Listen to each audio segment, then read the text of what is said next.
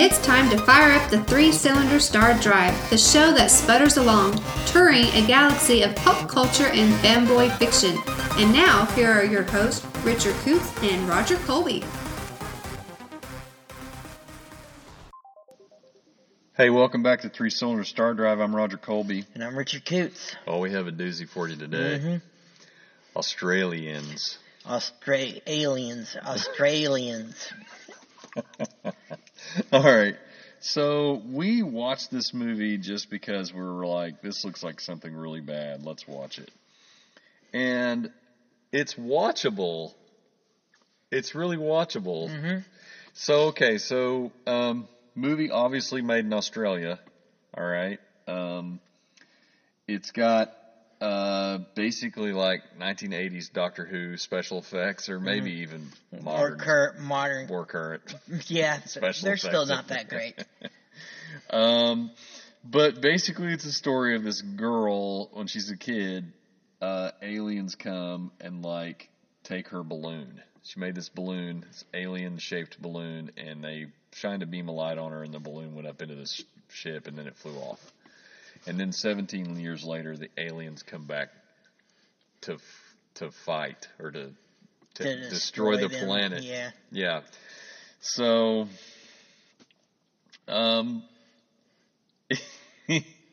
it's got some really bad wigs in it. Mm-hmm. Some really bad wigs. The dad wears a really horrible wig at the beginning. It's like a mullet wig, and it's very obvious it's a mullet wig. But this movie, I think, is made tongue-in-cheek. It's definitely made tongue-in-cheek. It's intentionally funny. It's intentionally funny. And like the one we reviewed last week, it's not quite as funny as that one. No. It's not quite as funny as Silent but Deadly, but it's not anywhere near as funny as that one. No, it's not anywhere near. But it's really funny though. There's some funny bits. You'll laugh. It's free too. How do we watch this movie? Okay, so there's an app called Canopy, and it's a library app for streaming movies, and you just log in there. You create an account, and you locate your library system, and then just enter your library card number, and you have access to it. Yeah. Or you can pay to watch it on Terra TV, which is a streaming site. That's don't pay. That's like $3.99 a month. I wouldn't suggest that. Don't pay to watch this. Yeah, don't pay for it. Support your local library, and just go and watch it on there. I get like 8 free movies a month on there that I can watch. So it's a pretty good deal.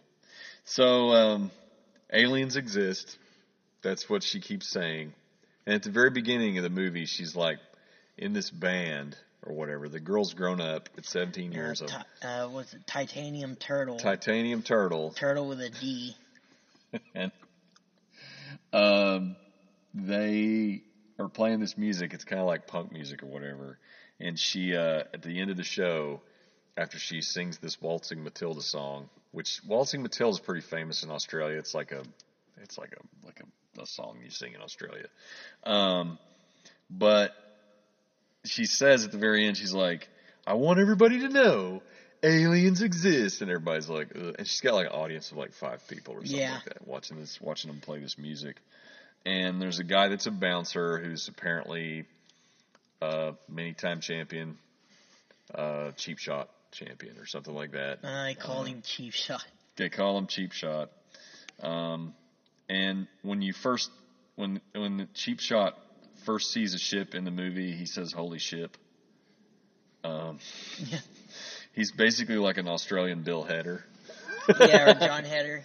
John Heder, that's right. Yeah. Australian John Heder. There's like hey, they point out there's some guy, and he just like runs over there and knocks him out. He's a private function.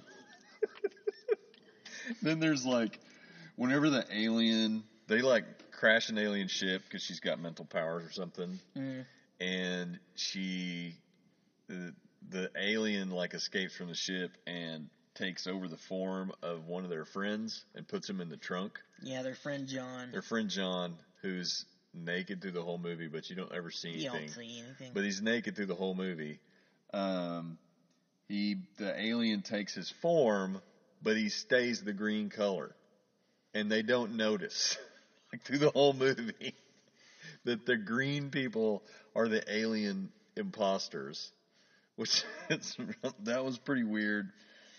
There was one bit that I really loved was where they were listening to it's kind of funny because you can kind of get the idea about how other countries feel about the United States. Whenever they were watching the news, whether the American ambassador or whatever was saying. No, it was the president. It was the president? Okay. It was the president. But the president sounded like Morgan Freeman on the radio. Yeah, on the radio, but he didn't on the TV. He was on the TV.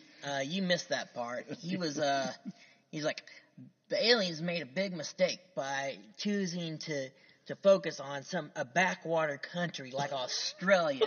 Now, if they come here, we're going to be ready for them. They're going to regret they ever came to Earth, mess with the United States of America. They don't even care. Yeah. Nobody will help Australia, not even the Republic of Congo, will help Australia fight the aliens. And so I just thought it was funny that on the radio it sounded like Morgan Freeman. It was like a Morgan Freeman impersonator on the radio saying that we're not going to help the Australians, and then they could just, the aliens can just have them. Yeah. And apparently Australia has a version of Area 51. It's just called Shed 51. Yeah, Shed 51. So, the movie has some pretty interesting little twists and turns. The special effects are just atrocious. Mm-hmm. They're really bad. They're like severely bad. There's a scene where the car is like driving down the road, and these alien ships are shooting at the car, and it blows a hole in the road, and the car just drives right over the hole without making any bumps or anything like that. Everything is green screen. Yeah, they're going to their dad's house, the lead's dad's house, and there's a great bit where like they finally stop and says, "Okay, everybody, get back in. We got a long way to go." And they say, "Isn't that your dad's house?" And they're like just parked on the street right next to the mailbox of the house. Yeah, there's a lot of like little meta moments like that in the movie. There's one where she tells the music to stop. There's like this dramatic music. It's like, "Music, stop." And there's like, there's a lot of stuff like that in the movie. Guy comes in with a gun, and she's like, "Oh, isn't that the gun that ran out of ammo earlier?" And he's like, can't use his gun. But I mean, it is what it is. It's pretty funny. It's pretty funny. It's watchable, but it's... So the girl's dad is like a government guy, some group called the ACL. Yeah, and what's his code name? Yeah, that's what I was gonna say. He's got a hilarious code name, but I don't want to say it on here. No, we're not gonna say it. You have to watch it's the really movie funny. But hear it. You want to hear his code name is pretty hilarious. It gets pretty juvenile as far as, I mean, yeah. You got a lot of Uranus jokes. Yeah, a lot of Uranus jokes. Also, a lot of like. There's a running gag where this guy throws up on people's wounds. Yeah. Specifically this one girl's wounds. But I mean, and there's I've never seen anybody cure a wound with Nutella. Yeah, but like they did, and Nutella and coconut shavings. Yeah. So if you want, if you're just bored and you want to watch something that's, it's funny. Mm-hmm. I think your kids will laugh. Your 13-year-olds will probably laugh at it a lot more than your, people our age. Yeah. But it is what it is. About an hour and 50 minutes long. Yeah. So, but you can get through it. It's Australians. It doesn't drag or anything, so. Yeah, it doesn't. It's pretty much constant, Well, here's to the Iron Kangaroo. The Iron Kangaroo, yeah. You'll understand if you watch the movie. Okay, so until next time, I'm Roger Colby. I'm Richard Coots.